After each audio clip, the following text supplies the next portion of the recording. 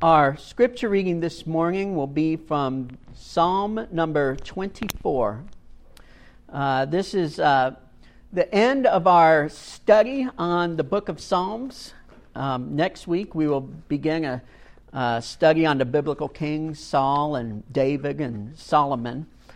But as our study on the book of Psalms comes to an end, we've been looking at different types of psalms. And this morning we're looking at a temple psalm. And this is a psalm that would have been sung as pilgrims who came to Jerusalem were ascending the hill up to the temple. And imagine they've been traveling all of this way, and now they're finally ascending the steps up to the temple. And they hear singing, and this is one of the psalms that might have been sung as they ascended the steps to the temple. Psalm 24. Hear now the word of our Lord. The earth is the Lord's and everything in it, the world and all who live in it. For he founded it upon the seas and established it upon the waters. Who may ascend the hill of the Lord? Who may stand in his holy place? He who has clean hands and a pure heart, who does not lift up his soul to an idol or swear by what is false. He will receive blessing from the Lord and vindication from God his Savior. Such is the generation of those who seek him, who seek your face, O God of Jacob. Lift up your heads, O you gates. Be lifted up, you ancient doors, that the King of glory may come in. Who is this King of glory? The Lord strong and mighty, the Lord mighty in battle. Lift up your heads, O you gates. Lift them up, you ancient doors, that the King of glory may come in. Who is he, this King of glory? The Lord Almighty. He is the King of glory. This is the word of the Lord. May it find its way into our hearts and lives this morning by the power of his Holy Spirit. Amen.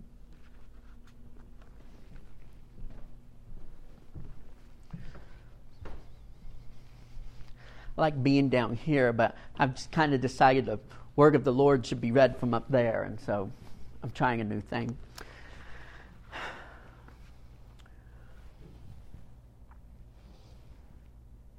What do you think about when you think about an idol? What word, what picture comes to your mind when you picture an idol? I think for a certain younger generation, maybe they think of American Idol, right? When they think of the word idol. Maybe not as young generation, Billy Idol. But we all picture different things. I'll tell you exactly what I think of when I think of an idol. It's this movie, don't know if y'all have seen it. It's called Raiders of the Lost Ark. Anyone seen Raiders of the Lost Ark? Well, if you have not seen it, go to your local Blockbuster, rent that VHS tape because it is a banger. You need to see it. But Raiders of the Lost Ark is about Indiana Jones, this famous adventurer, archaeologist, and at the very beginning of the movie, he's in this temple in South America, and he's got his map and his trusty bullwhip and his hat and his little satchel, and he's dodging all of these booby traps, and then he finally gets to the sanctuary of this temple, and it's a big room, and then there's this stone pillar in the middle of the room, and on that stone pillar is a little golden statue. And that little golden statue is exactly the image that comes to my mind when I think of an idol. Anyone else like that come to your mind, that little golden statue from Raiders of the Lost Ark? Just me, that's fine. Well, that little golden statue actually isn't too far off from what idols looked like in the ancient Near East, in the places surrounding ancient Israel. They looked like little stone, some of them may be plated with gold, but little stone or wooden statues. Some of them were painted. And these statues would be atop sometimes these big, huge ziggurats, right? These ancient pyramids, and you would go up the steps, and up on top of the ziggurat there'd be a little house, and in the little house there would be a little bed and a little table next to the bed, where people might have left little offerings on them. And in the bed be the wooden statue, the idol. And then in some cultures they would have a temple, and back behind the curtain of the temple would be the idol, and that's where the god lived. And people would take these little stone statues and they would leave meals for them. And expect that these meals were eaten, and they would parade them around town before they went into battle, and expect that this act would help them win in battle. They would dance before them when they needed the sky to open up and rain. Right? These little wooden statues were treated as if they were God. Or as if they were the god of that culture. These little wooden stone statues, which raises the question, were these people stupid? Right? It comes to mind, doesn't it? Do you ever think back about it and say, who was taken in by this? Right? What kind of person actually thought that this little stone statue that Joe Bob down the street chiseled, right? That this was the God. That if we left an offering to this thing, it would eat it. Right? Who believed that? Well, the answer may surprise you. Not that many people, actually. Right? That's kind of the misunderstanding about idolatry in the ancient world, is that the statue was not believed to actually be the god, but that the statue was supposed to be a stand-in for the god. That it was supposed to represent the god. See, it was supposed to give us a focal point. Right? To direct our adoration to the God, right? As a helper. We don't have the God to look at, but if we look at this statue and we treat this statue like it's the God, then that focuses our worship, and it goes up there, right? It becomes the focal point of the worship. It was meant to be a help, these idols. But what happens is the line gets blurred, right? And you start treating this object that's supposed to be a help, that's supposed to be a focal point, and it starts getting treated like the actual God. And the best way to think of it is you think about like a toddler with a stuffed animal, right? The one that they're really attached to, that Elmo that they won't let you put in the washer, even though it's all yucky and mangy, and it needs to go in the laundry. Now, on a conceptual level, right, on a rational level, the child understands that this Elmo is not the Elmo, right? The Muppet that lives on Sesame Street and sings annoying songs to his goldfish, right? It's not the Elmo. This is just a representation, right? But we sure do treat that representation like it's Elmo, don't we? Right? We talk to it. It goes to bed with us. It sometimes, if you have an extra seat, you actually put a seat belt on it, on the car trip so it doesn't get hurt, right? And and I'm not advocating this, right? But if you were to take that Elmo in front of the child and just like rip its head off, right? That child wouldn't go, oh no, right? The focal point of my adoration for the true Elmo that is just a facsimile has been disfigured before me, right? If it does say that, start saving for the expensive college. But what it will probably say is, oh no, Elmo, right? The child understands that this statue isn't Elmo, but it also kind of is, right? And the line gets blurred. And this is the way to think of idolatry, right? This thing that starts out as a help, as a focal point to our efforts, wind up becoming the main thing. And I bring this up because we can fool ourselves because we don't have little wooden statues, right? We can fool ourselves into thinking we're not idolaters, right? But the idolatry has nothing to do with the statue, right? It's about, we took this thing that was supposed to be a means to the end, right? There was supposed to be a halfway house between us and God, and we took this thing and we made it the main thing. We made it God. People do this with their jobs sometimes, don't they? Maybe you went into a profession that you thought was noble and that you're going to use to help people. Maybe you went into a profession that you knew would provide your family a good life, so they could have the good things, and you could raise them in the right way, right? And that this was going to be an instrument God was going to use to bless your life. But somewhere along the way, the job becomes the point, right? And you're living for work instead of working to live, right? Some way that thing that was supposed to help, that was supposed to be an aid, that became the focal point. We do this with politics sometimes, right? Somewhere early on in life, we decide which party is ours, and it's based on our values, right?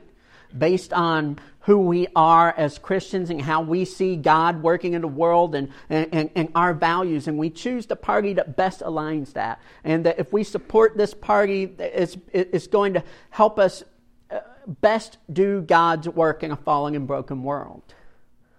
But if we're not careful, somewhere along the line, that same thing, that party that's supposed to be a means to an end, sometimes it becomes the main thing, right? And we start taking orders from the party, right? Instead of taking orders from God.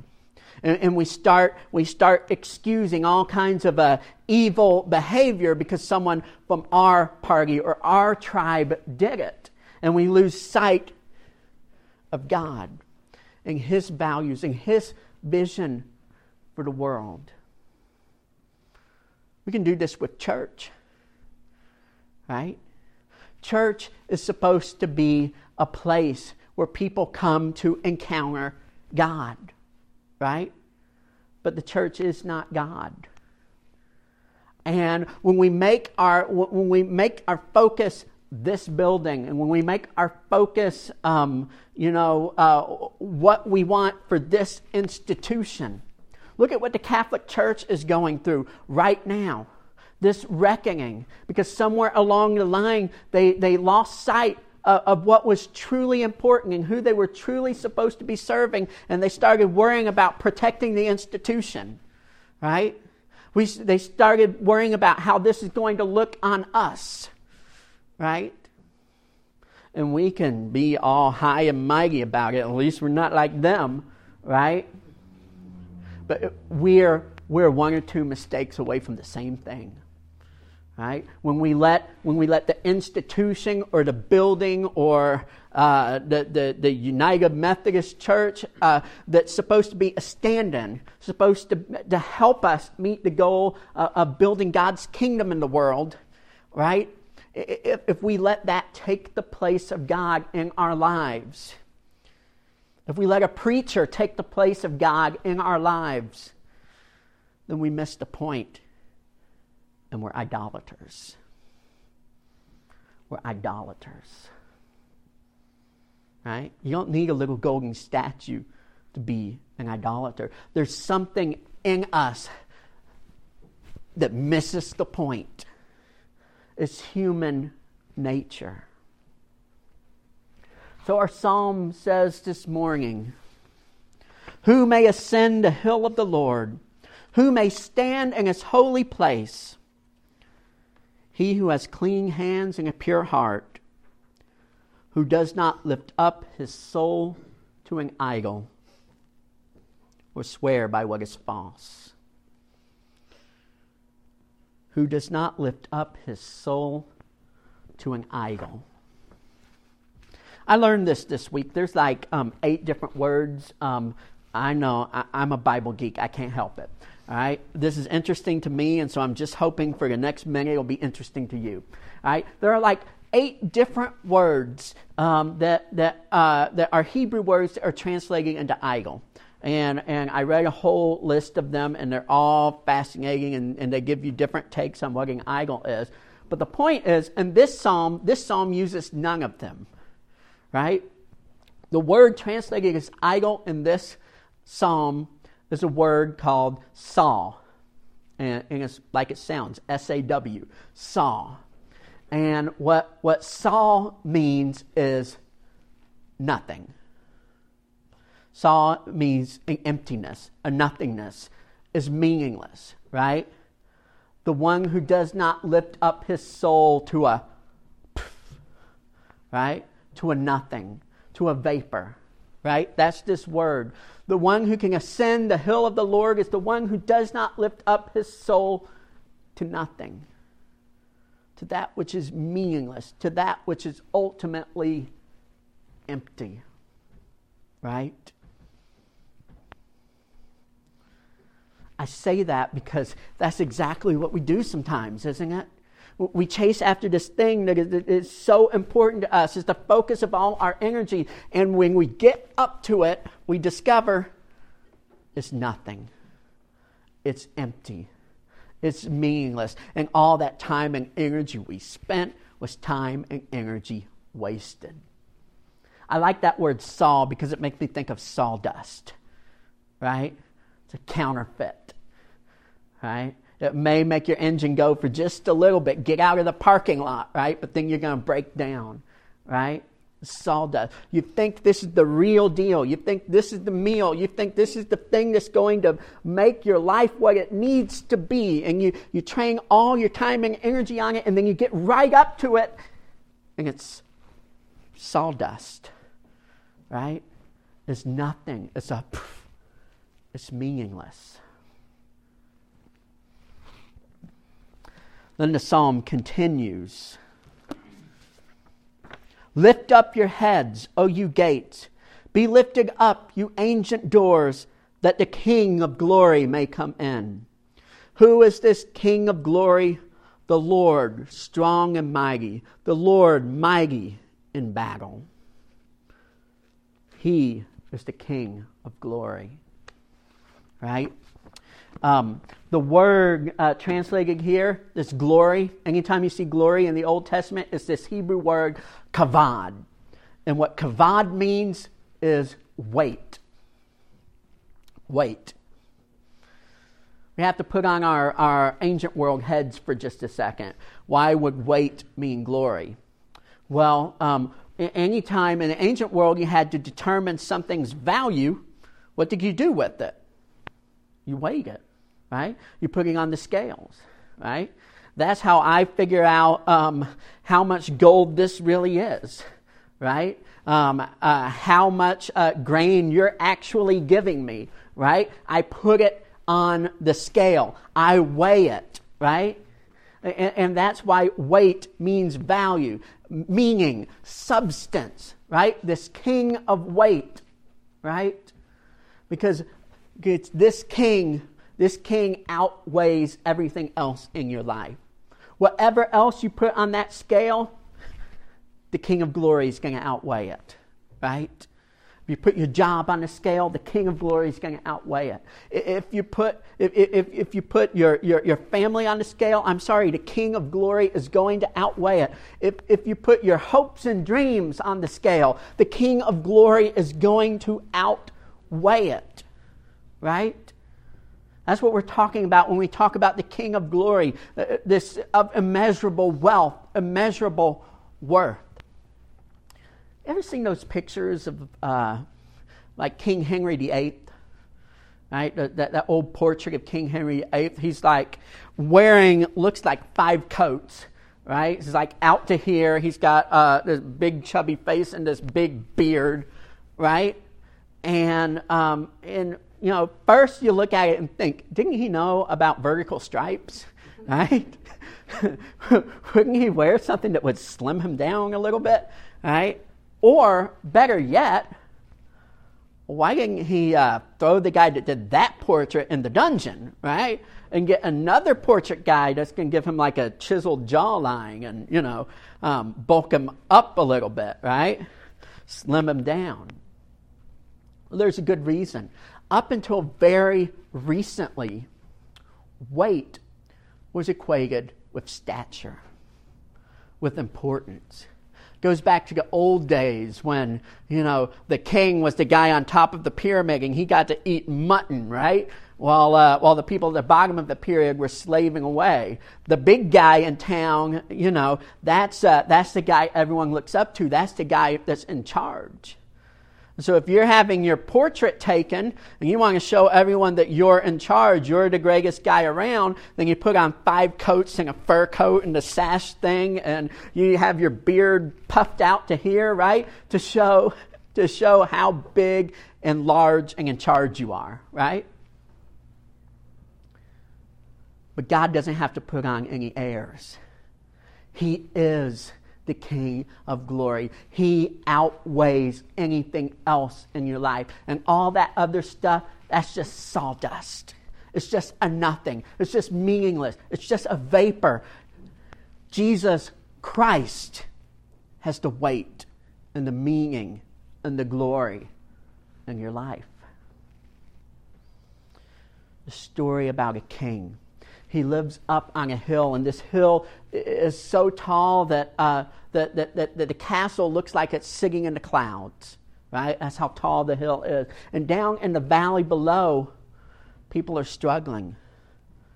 They work hard. They don't get hardly compensated for their work. There's all kinds of crime. People are begging. There's all kinds of violence and oppression down there. But up on the top of the hill in that castle, the king's got it made in the shade. And so he never goes down into the valley.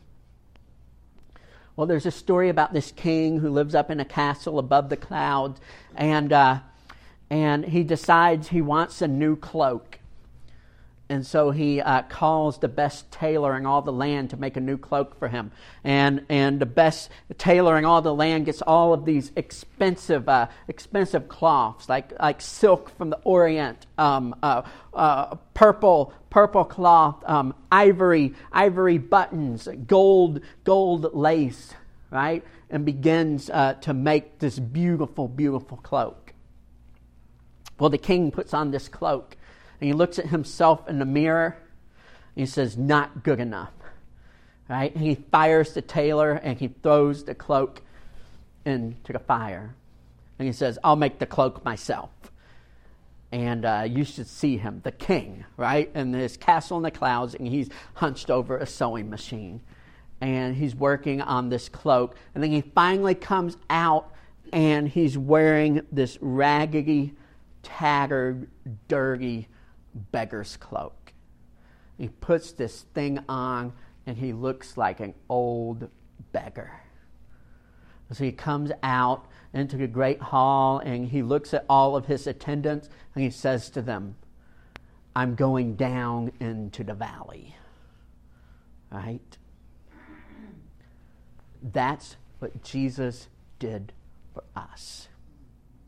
He was up there in all of his splendor and all of his glory, and he took it all off. And he put on that human cloak, and he said to the Father, I'm going down into the valley. Right? When you get up close to glory, to true glory, that's what it looks like.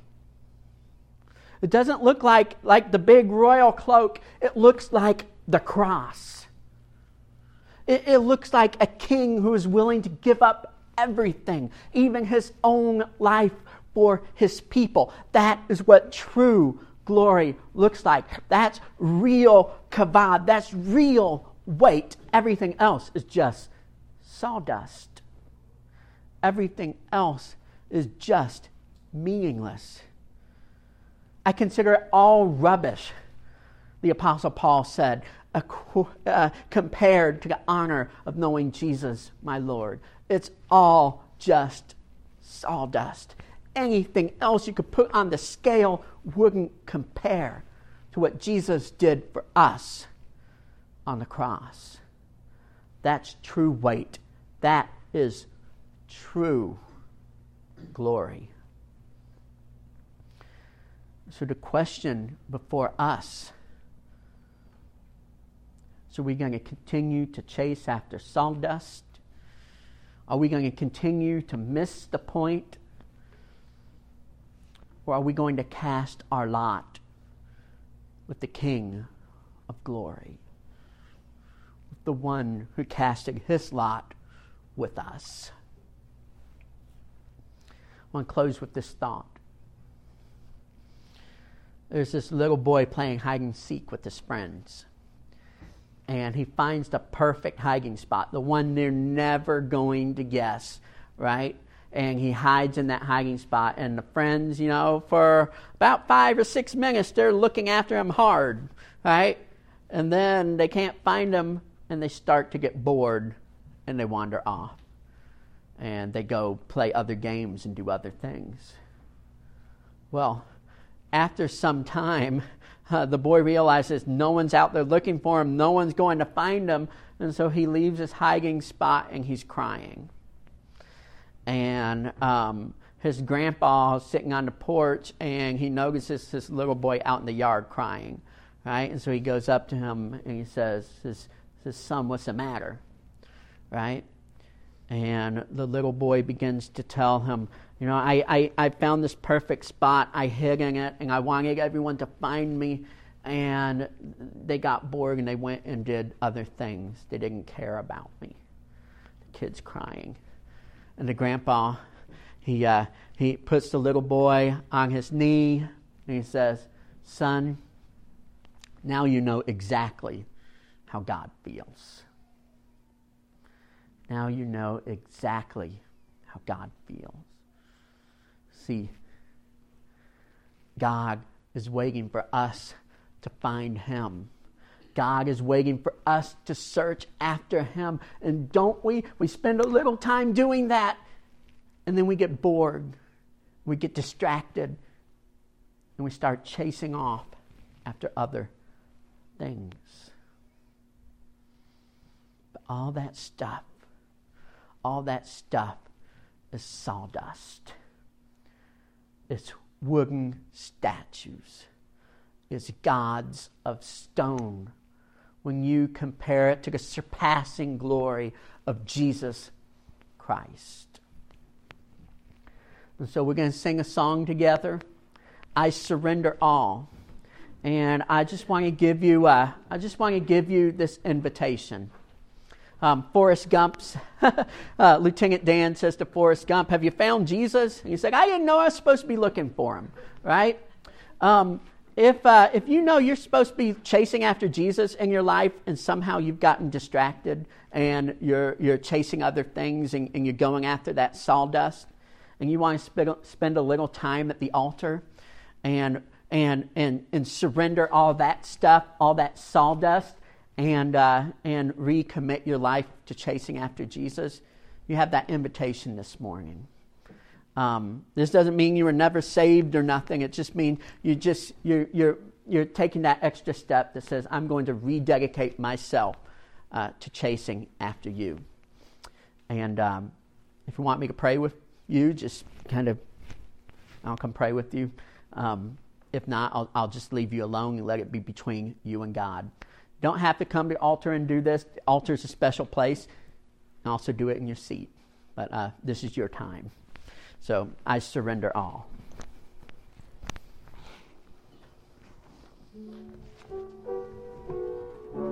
Number 354.